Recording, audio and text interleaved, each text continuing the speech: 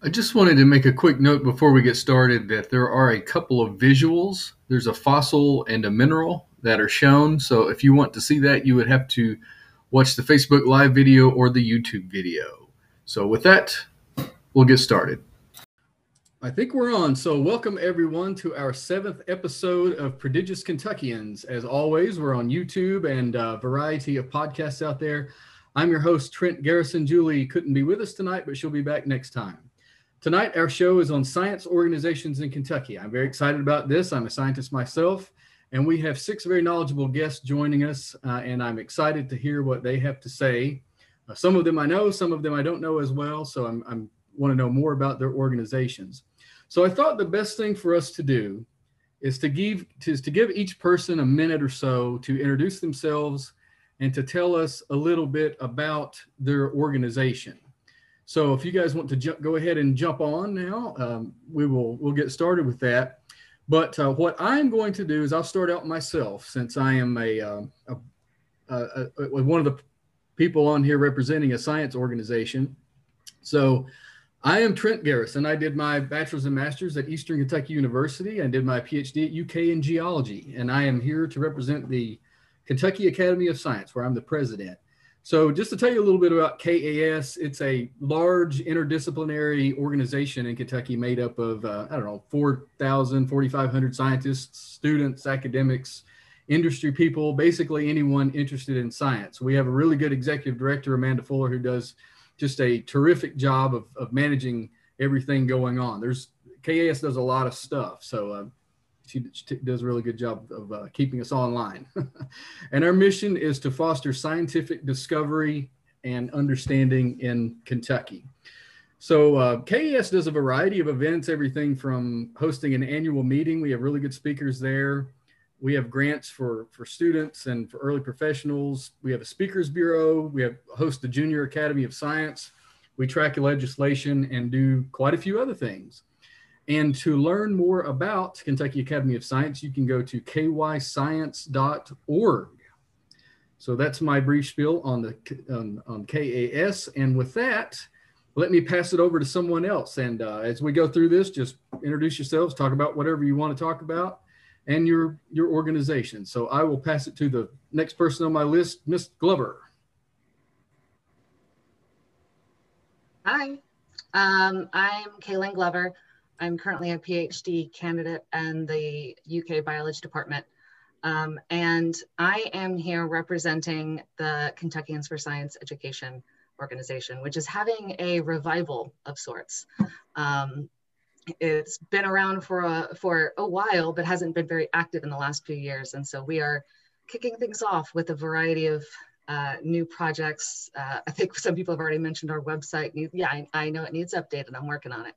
But while I've only spent limited amount of time teaching, science education has always been the big passion that's driven my life. I had a really influential high school biology teacher.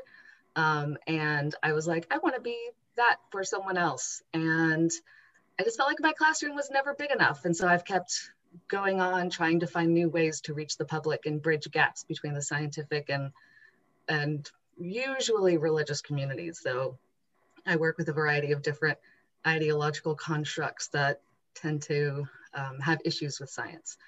So that's my big passion in my life, and that's who I represent. All right, thank you for sharing. I will just go down my list. Dan Phillips is the first person to be on twice, so welcome back, Dan. What an honor. I volunteered to be Ed McMahon to your Johnny Carson, but I guess that one fell through. I'm Dan Phelps. I run the Kentucky Paleontological Society. We're a group of not only amateur fossil collectors, but also people that have a good scientific background and want to learn about science, not just collect things. We typically, before COVID, we had monthly meetings and monthly field trips. We usually skipped January for a field trip, but in February, we usually would go to the Cincinnati Museum Center and look at their research collections. But of course, that is sort of on hold right now, but I'm proud to announce we will soon be having our first meeting via Zoom on January 29th. And Amanda Fuller from Center College is going to give us a talk. She hasn't given me the topic yet, so we haven't gotten the newsletter out. But in any case, we are very much involved in paleontology. We've sponsored several pieces of scientific research with things we've actually discovered on our field trips. I brought along a couple of fossils. Trent said that we might want to do a show and tell. One of these is a very large Edrio asteroid found on a firm ground from the Borden Formation out near Radcliffe, Kentucky. We discovered this fossil as both a new genus and new species way back in 2001. And the paleontologist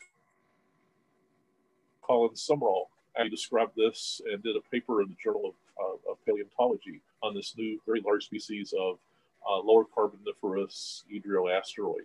It's a type of echinoderm. It looks a little bit like a starfish sitting on a disc. But they're in a whole extinct class of echinoderms.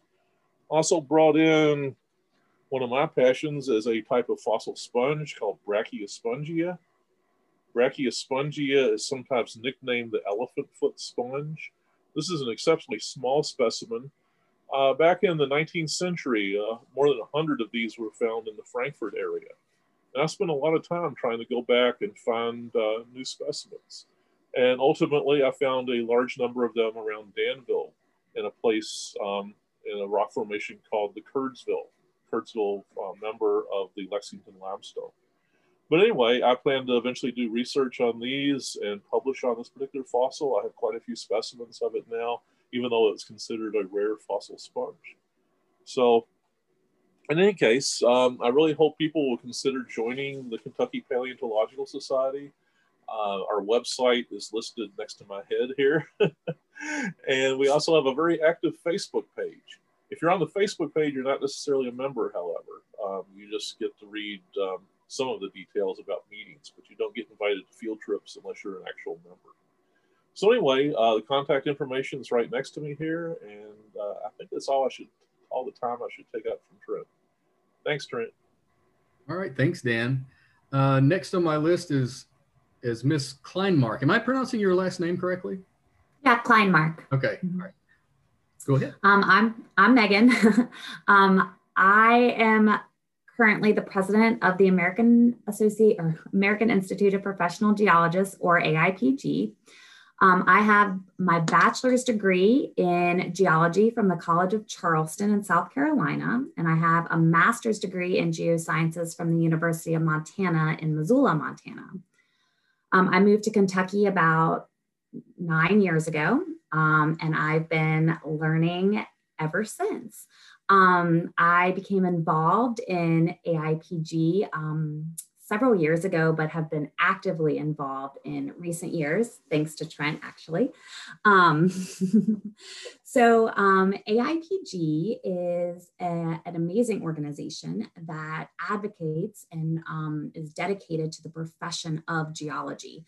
So really just trying to get people interested in geology, and not just interested, but working as geologists. It's a really incredible organization for many reasons, but we, as our Kentucky section, really try to focus on community outreach, specifically to our local colleges and universities, and trying to get students excited about geology and wanting to get into it as a profession. So we also work very closely with the Kentucky Geological Survey and the accreditation agencies to try to get students to become accredited and stuff like that.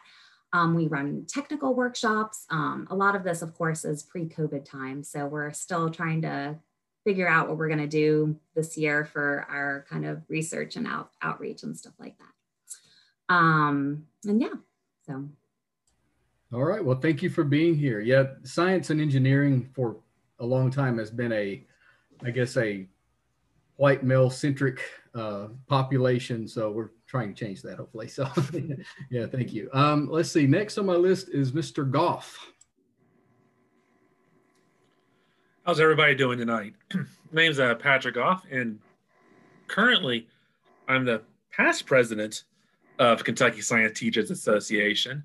I was the president a year and a half ago. We our terms had to change up a little because of COVID and other things were going on with the organization, doing some reorganization within KSTA. But I've been active in KSTA now for 9 years. My friend David Helm, the science coordinator for Fayette County Public Schools, kind of tapped me on the shoulder and said, "Hey, I think you might be good to be on the board of KSTA." And I'm like, "Sure. Sounds like fun, David." And 9 years later, now I'm here.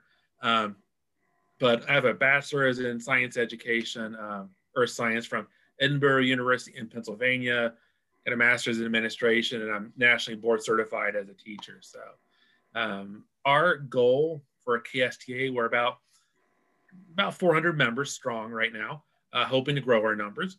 But our main goal, to be honest, is to help move science education forward within the state of Kentucky.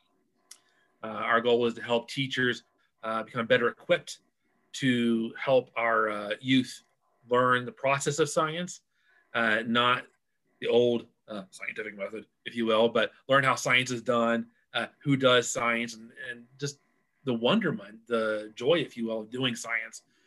So our big activities, we do an annual conference. Obviously, we didn't have one last year, but we've pushed into February of this year. So if anybody's interested, February 26th and 27th, you can come to ksda.org and sign up to come to our conference. But we are not an organization that's strictly just science teachers. We're trying to break out of that and take it more in a direction of people who are interested in science education. It doesn't have to be in a formal public school, K-12 school. We're hoping to bring more people into the fold because that will just help all of us out. So I don't know. I just got interested in science because I think it's, Kayla, I think you said you had the teacher in high school that really, made an impression on you. And that was, I knew in high school, I loved science. I was a Boy Scout, so I liked working with people. And my mom goes, "Hey, why don't you teach science?" I went, "Oh yeah, that'd be cool." So, 19 years later, I'm still teaching. So it's fun. I love it. This year has been a blast. Trying to teach science virtually. So, but yeah, come to ksda.org, learn more about our organization. We have a Facebook page, Twitter account. We're finally getting onto social media. I think they're trying to figure out if we can get into the Instagram phase, but we'll see what we can do there. Well, thanks. And that's probably enough for me. We're glad to have you here, and I look forward to working with you in the future as we were talking. Absolutely. Yes. All right. Next is Dr. Cagney Elena. So we're happy to have you here as well. Hello. My nonprofit's name is Nerd Squad. Nerd Squad is a STEM nonprofit that targets girls of color. We take high school girls of color and together we collaborate and we design and develop these interactive STEM activities. And then the high school girls go out into the community and they become the experts and they facilitate the activities and become the mentors. It's kind of like a bridge program. It's like us actual scientists mentoring these high schoolers who are interested in science, and then those girls going out into the community and becoming the face and then mentoring these little kids. And it's all about changing the way or what a scientist looks like. I mean, I'm a molecular biologist by trade and I actively do science, but I was probably 2 years into my career before I ever seen a scientist that looked like me. That's a problem. And when I would ask, why don't I see more scientists that look like me? People would tell me that people of color weren't interested in science. They don't excel in science. And when I go out into and I'm like, well, I'm a person of color. I excel in science. I'm interested in science. When I go into my own community, I feel like it's an exposure issue. They don't get the mentoring. They don't get the exposure. You can't dream about the stars if you've only ever seen a dark, cloudy sky. Like, how do you dream about something that you're never exposed to, that you never get to see? How do they know that's an option? How do they know that they could grow up and that could be them? And so we create an environment that is conducive to critical thinking and learning, but at the same time, we take science and we create environments where kids can draw a straight line to the science. Like, last year, we took our middle school girls and we turned them all into biochemists. And then they got to design and develop their own makeup products. And they created their own product lines. They learned about the chemistry of makeup and cosmetic chemistry and what you have to do to become a cosmetic chemist and all of these things. But what middle school girl doesn't know about makeup? And how many of them ever thought about the fact that it takes a scientist to develop these products and for you to use them? Probably none of them. But by giving them these opportunities and creating these connections, we actually build this confidence, and we give them these exposures that they need to actually think that maybe this is something they can have as a career. I mean, because really, what fun is it to be a unicorn? That's why you never see them, because it's not fun. They're always in hiding. I don't want to be the only one in a room. I think that in all spaces, there should be multiple diverse people. It takes a lot of different minds thinking a lot of different ways to be innovative. And as Americans, we're not very innovative because everybody looks the same. Everybody has almost the same life experiences. They're all bringing the same things to the table. And so we need to change that. And that's what Nerd Squad was. That's what I designed Nerd Squad to do. Well said. Well, thanks for being here. We appreciate you sharing that. Let's see, Dr. Dave Robinson. Yeah, hi there. I'm Dave Robinson. My organization is actually just a radio show. There's a local community, all volunteer radio station in Louisville, Kentucky. It's WFMP 106.5 on your FM dial if you're ever in Louisville.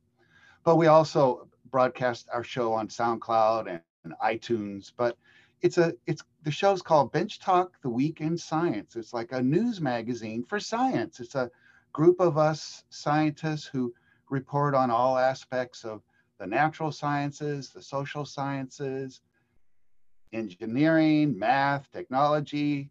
We also try to cover science policy and science education. And basically, we're just trying to bring science to the people, make people realize that science isn't as hard or boring as they thought it was. And I think the pandemic did a pretty good job of showing that. But so it's really neat. It's a half-hour radio show on every week. We have a Facebook page. Just do a search for Bench Talk, The Week in Science, and you can hear our previous episodes. We've been on a couple years now. Yeah, it's a great show. Yeah, thanks, Dave. So, first of all, it's an honor to have such a great bunch of scientists on here. What I would like to do now, as we talked about a little bit earlier, is if folks brought something cool with them, Dan kind of gave us a little hint of what we're going to talk about next. But if folks here brought, whether it's a fossil or whatever it is that has a story, maybe you don't have a story, maybe you don't have a fossil, maybe it's just like a story that you have that got you interested, or something along your career path that's interesting to share. Feel free to do so. That's what we're going to do next. So I guess I'll start with this to give you an idea of what I had in mind. We'll spend a minute or something on this too, and then we'll get into questions. I see some people posted questions already about the organizations in the chat. So this is a garnet. Garnet's a really cool looking mineral. So if you're a geologist and you're getting ready to graduate with your bachelor's degree and you're planning on going to graduate school, what you're required to do, at least in most schools, you're required to go on a 6-week field camp somewhere. And a lot of times the people in the East will travel out west to Montana or Utah or something like that. And we'll meet people from all over the world, and we'll spend 6 weeks cramped up in very close quarters with a lot of people we don't know, but all we have is just common interest. And, every day, except for Sundays, as the way my field camp worked, at least, every day except for Sunday, we're in the field from, 7 a.m. to 7 p.m. every night, just working our asses off, trying to map and doing hydrogeology projects and, things of that nature. So my field camp, we went through Arkansas. Was it Arkansas State? Some Arkansas State. It's been like 20 years ago. And we took, I think it was 5 20-passenger vans. It was like huge vans. I don't even think they make them anymore. But, you get to know people very, very well. So we drove out there and did all kinds of cool things. And on our day off, we got to, on Sundays, we got to do whatever we wanted to do. And there was usually sponsored trips to these old mines. And we, being from Kentucky, and at that point in my life, I hadn't really traveled as much. So they took us out to this mine. Most of the rocks we see around here are like gray, or the same color. They look the same quite a bit. So get out in Montana and you have malachite and azurite and all these blue, green, all these different color, red, all these different colored rocks and minerals that you can dig out. And it was just like this amazing thing. So we got this garnet here and brought it back, and a whole bunch of other stuff. So I thought I would just share the story from that one. So does anybody want to go next, or do you just want to go down the list like we did earlier? Anyone want to volunteer to go next? I will pass it, since nobody's saying anything, I'll pass it to Dan then. He started talking about his a little bit earlier. Oh, I'm so sorry I goofed up earlier, Trent. I have to bring on something else. I always carry a meteorite with me. Let's see if I can get it to show up on the screen.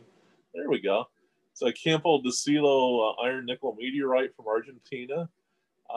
These were found by the Spaniards. Well, actually, they were found by the native people originally. And they all claimed that it had fallen from the sky. Most people didn't believe them until much more recently. And unfortunately, the Spanish, when they found it, they originally thought it was all going to be silver. And it turned out to be just a massive iron deposit. They pretty much ignored it. But it turns out this is the core of a protoplanet that didn't form completely. And it's about 4.5 billion years old. Meteorites are particularly interesting because they're just the building blocks of the planets in the early history of the solar system. And I love collecting them. I'm unfortunately unable to find any myself here in Kentucky, although there have been several falls here. But some of them are still rather inexpensive. And if you're interested in meteorite collecting, tell me. I'll try to put you in touch with some people. And I'm on the UK Astronomy Department's list of people to contact if you actually think you might have found a meteorite. In more than 20 years' time, though, I've only seen pieces of glass slag and stuff that wasn't a meteor, mostly meteor rhombs, unfortunately. But anyway, I thought I'd mention that since I already did my show and tell. I'm embarrassed. But anyway, pass on to somebody else, Trent. Do you tell them that it's a meteor wrong when you yeah. The worst story was this woman that was from down around London, and she claimed she saw a meteorite land in her backyard, and she went out and collected it, and I had her bring the specimen to a paleontology club meeting. And when she gave it to me, it was a stream-rounded piece of chert that you can see crinoid stems in. And I felt so bad when I told her it wasn't a meteorite because it was the saddest expression I've ever seen on a person's face in my life. You thought I would just kick the puppy in front of her or something. It was so sad. But these things do happen from time to time, and sooner or later somebody will bring me a real meteorite. Yeah. Well, thanks for sharing that. This is a good time to mention if anybody has any questions, feel free to post them in the chat, and we'll try to get to those before the end of the show. All right. Thanks for sharing. We'll go to Megan next. Okay, so I have a late Cretaceous ammonite. Dan, what species did you say this was? I'm not sure of the species, but it's probably the same family as Hoploscophites. It's a scaphidid. Awesome. And they're probably like... But anyway, I found this in eastern Montana in a place called Fort Peck. And along Fort Peck is a formation called the Bear Paw Shale Formation. And that formation goes along eastern Montana and even up into Alberta, Canada. And this formation is made up of shale. And within the shale are these large nodules. And the nodules, I should have printed out a picture of the nodules, but they can be anywhere from this big to just gigantic. And it's really fun because you go and you take a rock hammer and you crack open the nodules, and in just probably about 90% of the nodules is a fossil in the center, the nucleus. So nobody really knows how these nodules formed. However, the Bear Paw Shale Formation occurred along when there was like an intercontinental seaway in that area. So it was a very shallow marine environment. and you just have tons of these little fossils. So it's really fun to take your rock hammer and you just crack it open and you see what is in there. Well, imagine my just glory when I found this inside of it. And it's my most favorite thing I've ever found, I say in the wild ever, because it still has the original pigmentation of the ammonite. And yeah, it's very special to me. And I was out in Fort Peck, actually. This is a great place to talk about this quickly. When I was in graduate school, my advisor was part of this group that was trying to conduct outreach to teach science teachers how to teach science. And so we went out there to lead these middle school and high school teachers and basically teach them about deep time. And that area of the world is really great to do that because there hasn't been any sort of deformation. There's no, around here we sometimes have, faults and all that kind of stuff. And there is that out there to some degree, but it's just very layered. So it's very easy to see this is from this time, this is from this time, this is from this time. Anyway, I'll pass it along to somebody else. That's really cool. Patrick, you're next. It's switched around on me. You're next. Well, I don't have any cool things with me like that, so I'll just tell a little story. I've been a science teacher, and I do love teaching, and I love science. So I'm glad I was able to marry the two and be able to teach science for a living. It's been a blast. I've been in middle school working with 13 and 14-year-olds now for almost 19 years. So it's something new every day. But the story I'd like to tell you is about, 7-8 years ago, the state adopted the next generation science standards. And it's a whole new set of standards in how we teach science. And they went about and reshaped where some of the content is put, grade levels. We rebanded some of them. We regrouped some of the standards. There are people that will argue that we've gotten rid of some things. We haven't. It's been embedded with other things. We're trying to take the silos out of science, if you will. It's just chemistry or just physics or just bio, because if you're in biology, you're going to need to know some chemistry to be able to do the biology. And we're trying to show how we're integrated more that, and we're really getting into the process. And so with these new standards, our organization, KSTA, has been helping our teachers in the state learn more about it, about how to implement it within the classroom. One of the big things you'll hear with these NGSS is called three-dimensionality. You have one pillar is the content, okay? Another pillar is called the science and engineering practices. And then we have what's called the cross-cutting concepts. And they're the big things like the arch is that it doesn't matter what branch of science and you're going to do it. So it's really neat. It's been interesting that I've been able to be in on some of the ground floor of some of that stuff here in the state and helping our organization grow and how to show to other science teachers around the state, this is how you can do it. This is how you bring it together. Yeah, you've got your old ideas. Now let's see, how can we take it and actually add those other two dimensions onto your activity, and not just, weekly bringing in, but how can we actually make it a three-dimensional activity?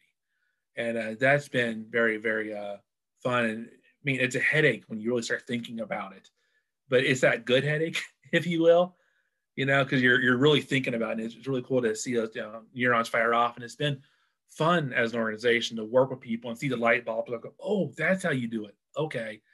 Then they take it back and it organically starts growing out from them then. So one of my goals, and if you'll indulge me for a minute, but one of my other goals now is with the organizations. I've been the last 4 years been working on how, and I love that you all are here because you've already given me ideas, but how to bring scientists into the classroom to work with my kids.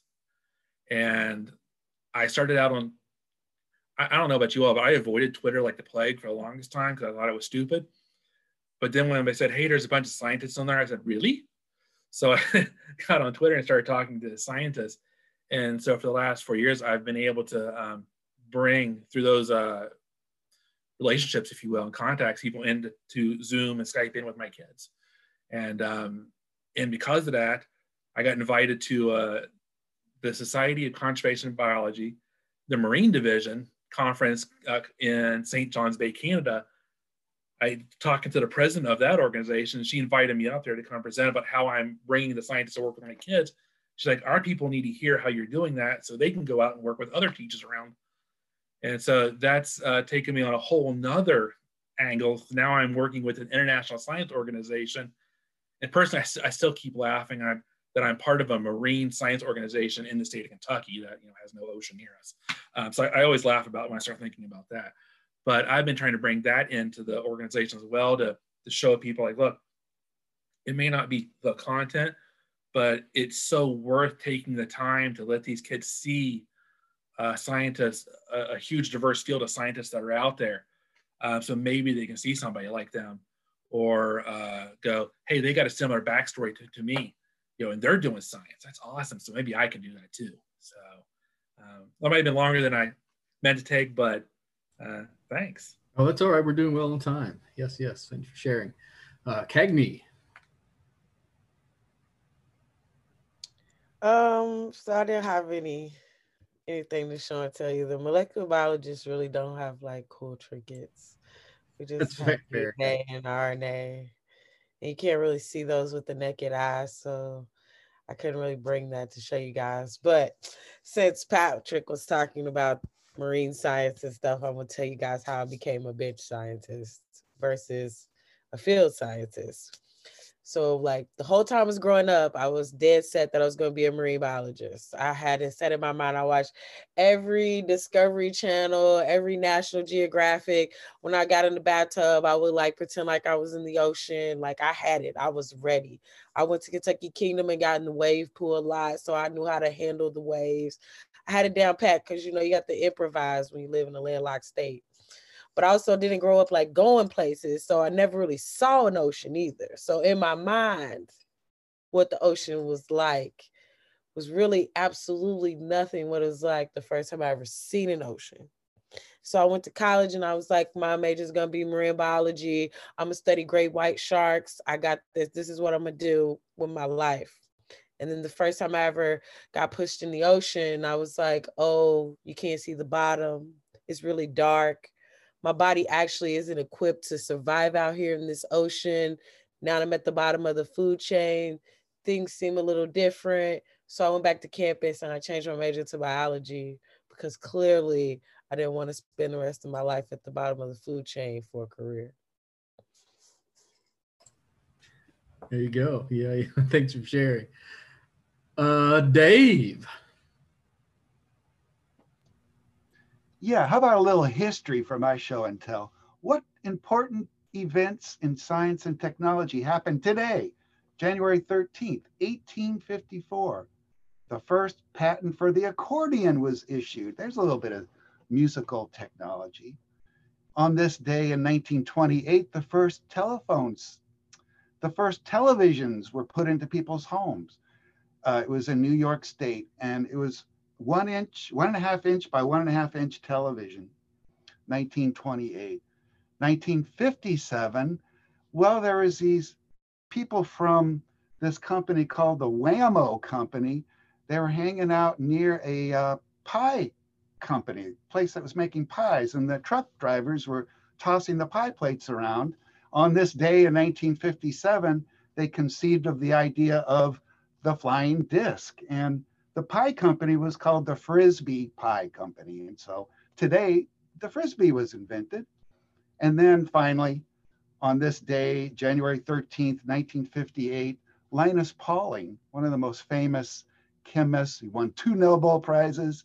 He presented a petition to the United Nations to ban nuclear weapon tests. And there is a petition signed by 9,000 different scientists. 5 years later, the Soviet Union and the United States did come up with a nuclear test ban treaty. All started today. Interesting stuff. Let's see who's left. I can't see in my view. That'd be me. Kaylin. Yes, Kaylin, there you are. Yes, yeah. So I'm a biologist, but I specifically am an ecologist and evolutionary biologist. And it's, you know, sometimes like I have some like things that are unrelated to my research. And so I don't show them because I specifically study human evolution. And specifically in the field of reproductive behavior and why humans are the way we are. And what I want to tell you is I'm going to illustrate Cagney's point about the importance of representation in science through my research. So one of the things that my research touches on is the development of secondary sexual characteristics, which is the term that you use to describe various traits that are used to try to attract members of the opposite sex. Okay, so that's, it boils it down pretty simply. So for a long time, and still is today, in fact, if you look at the literature, the predominant opinion is that human females and the classic hourglass shape evolved to attract males. Now, there's a few problems with that. Number one, we are a female choice system. For every one female that's reproductively available, you have between 7 and 12 males, okay? We don't have to worry about attracting males, but primates are strongly driven by female intersexual competition, which means we fight each other all the time, and social hierarchy matters, and control of resources and so forth are all a component of that. So that's played a much bigger role in human evolution than women attracting males. But their arguments are all based on things like breasts are attractive, butts are attractive. I'm like, according to whom? You are a Western male. You are, and if you look at globally, universally, breasts are only considered attractive in about 7% of the world's cultures. And those are specifically tied to those that have suppressed breastfeeding. You make something taboo, it becomes something that is attractive, right? That's how fetishes and so forth actually evolve. And so this conception that has driven the dialogue when it comes to humans and our behavior and our very bodies is based on a view of women as being something for men, when that is absolutely not the case.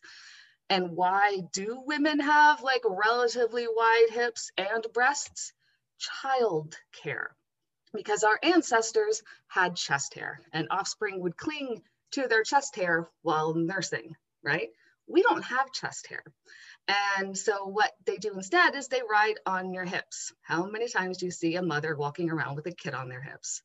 Additionally, the breast structure changes that happen along with pregnancy and lactation are specifically designed to be flexible so that the child can access the breasts, and anything that looks, in fact, the classic, like the exaggerated hourglass shape is indicative of negative reproductive fitness. Like that is not somebody who's actually going to be able to have offspring, carry them for long periods of time, or nurse them, because that indicates there's milk storage problems, right?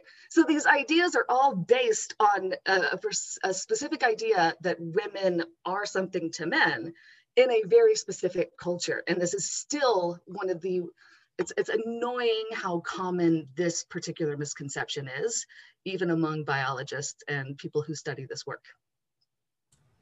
Well, I attended one of your talks one time, so I knew it would be interesting.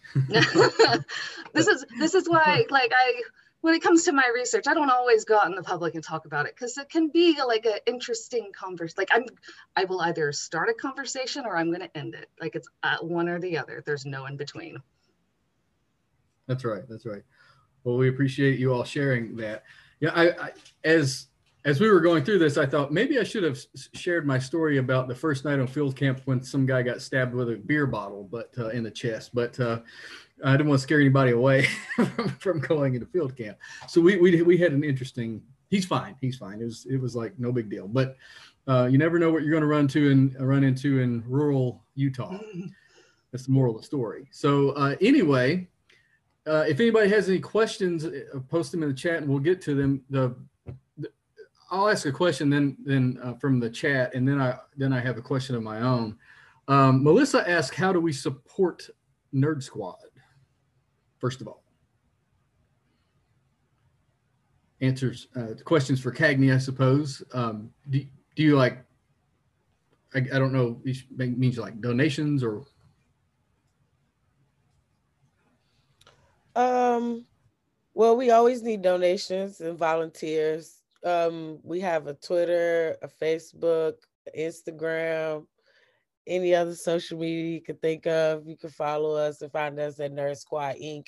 Right now, we have a project going on called the Tap In Project. And so basically to combat the fact that kids weren't going to school and they needed things to do at home to facilitate at home science, we developed these kits where we basically give students everything they need to tap into their inner scientists. So they get a lab coat, they get goggles, they get beakers, test tubes, they get a faux scope, petri dishes, and all kinds of forceps and stuff.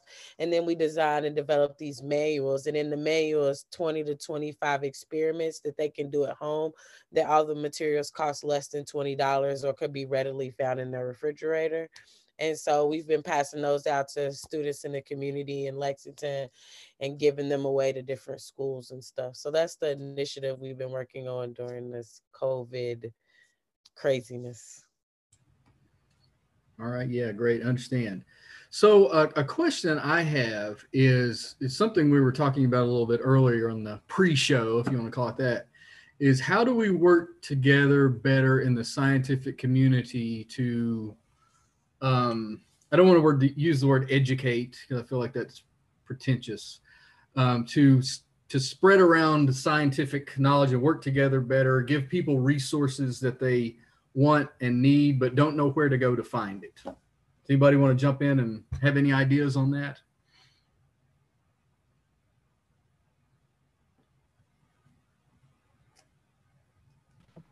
That's a tough one.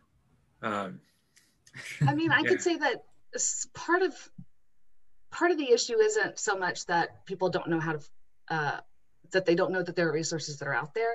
It's finding quality resources.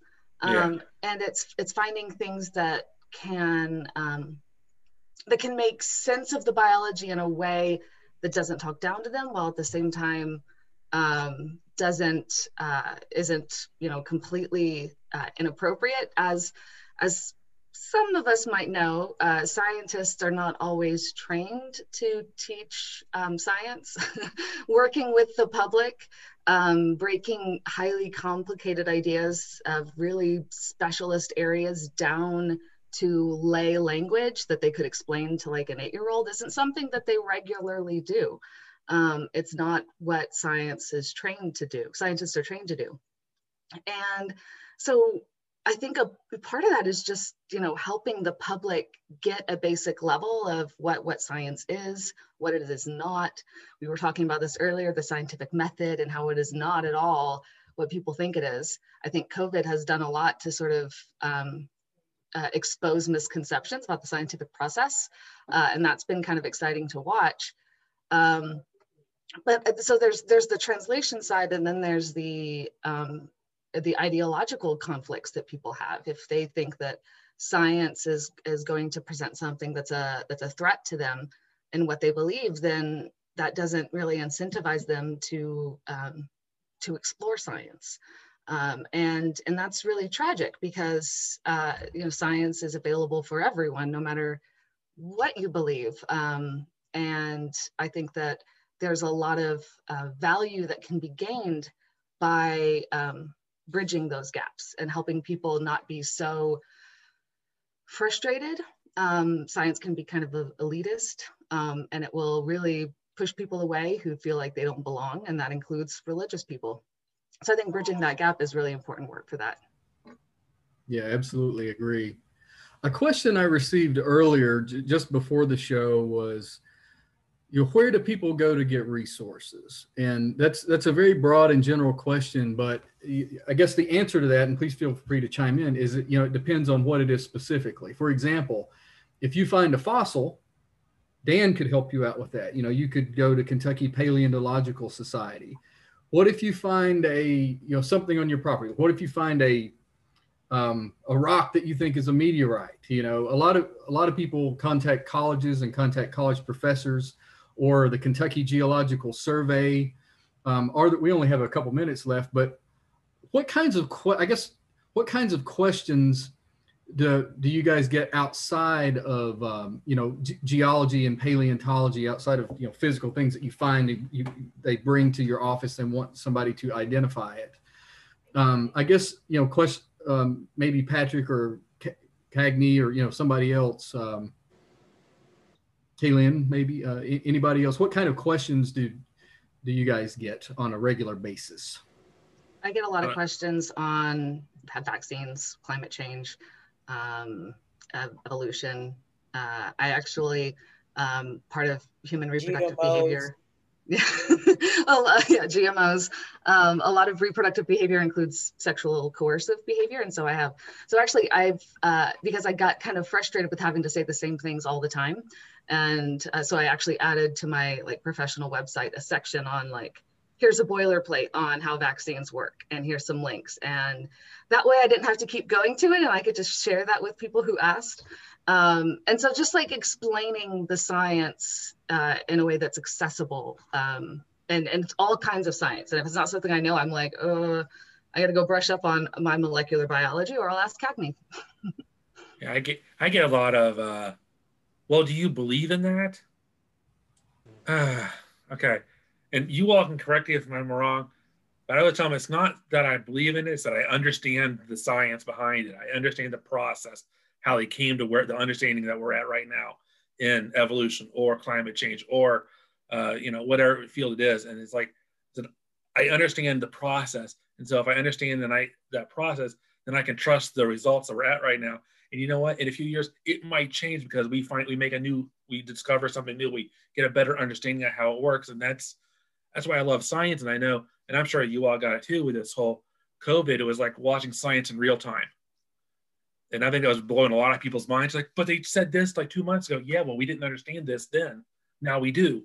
That's why we're changed we've changed directions, if you will.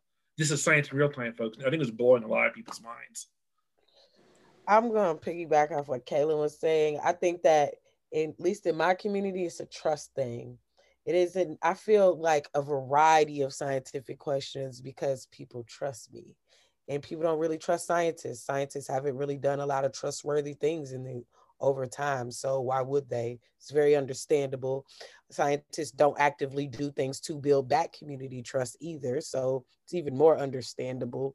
And so where I fall in all of it is usually the person people trust. And so they know I'm into science, they know I'm a scientist, but they trust me as a person. So they ask me questions that they know the answer to, but they just want to know, do I say the same thing, just because they trust that if I say it, people will literally ask me questions that end with, well, since I trust you, I guess I believe it. Yeah, even though I didn't say anything different than what they already know. That's a really good point. We had that conversation the other day, some science friends and I did, and somebody brought up, we're talking about climate change, and somebody said, when's the last time you heard somebody talking about climate change with a Southern accent? The South, where, a lot of people don't accept climate change. So I thought that was an interesting point. Yeah, I agree with Cagney. It seems like people I talk to, their primary source of information is Dr. Google or Facebook. They read stuff on Facebook, and then they'll ask me, hey, is asparagus, if I eat asparagus every day, I'm not going to get cancer, right? And I'm like, well, asparagus is good for you, but no, it's not going to totally prevent cancer. So people have too many resources. It's not like they have nowhere to go. They go to places that are unreliable. Yeah, I always hear stories about people that put their kids in front of YouTube that might be interested in astronomy, for example. And they're watching videos from NASA and various planetariums. And then they come back half an hour later and the kid's watching a flat Earth video. There's just so many things out there that are misleading the public as to what science actually is. And that's basically, I think, some of our different organizations' major task is to try to correct all these misunderstandings and misgivings that are in part our fault. as Cagney said, people don't trust us because we have a horrible history. You have to look at like the different medical experiments, the Tuskegee syphilis experiment, stuff like that. And it's no wonder people don't trust us. Being a Kentuckian, at least my Kentucky accent sometimes helps on things like climate change, as I think Dave said. They are used to somebody that sounds like a damn Yankee talking about climate change. And the people they trust are people that are often fundamentalist types, or people from the South that are very much against science. And when they hear a person with a Southern accent actually speak up in favor of climate change and other sciences, sometimes it might help a little bit. I think that's one reason I was picked for the documentary I was in, was my Southern accent and the fact that I'm from here in Kentucky. And I'll add a note on that. One of the biggest things there's the regional, the group identity that plays a big role, because there's this automatic trust that's formed. There's also the like religious side of things. So a lot of times, if you can find a religious leader or a religious organization that has a statement on a scientific issue, that can help people build trust that that's not something that's going to send them to hell, for example. I grew up, so by the time I left high school, I was a very conservative, young earth creationist, and very religious. And that's all changed. It's the religion has been the thing that I have been most involved with. But I think we discount religious leaders as sources of scientific, I'm trying to have a good word for it, but trust. And if we can, I think one way that scientists can help is to work with religious leaders and help them sort of work through some of their things, and then they can work with their congregations. All very good points. Well, I want to thank you all so much. We're running a few minutes over, and I appreciate your time very much. Very happy to have this panel. And there are many discussions that we could just go on and have an entire different show on. Really interesting stuff. So this has been very informative. And anyone out there listening, I will just offer up, since we didn't really get into it too much, if you have any specific questions, if you want to reach out to somebody or try to find the answer to some sort of science question that you are searching for, feel free to reach out to me and I can try to put you in touch with the appropriate person. So I want to thank everybody very much for attending, whether you're watching online, you're listening on the podcast, on YouTube, or whatever it may be. I also want to thank our guests. So thank you very much, and you have a wonderful evening, everyone. Bye.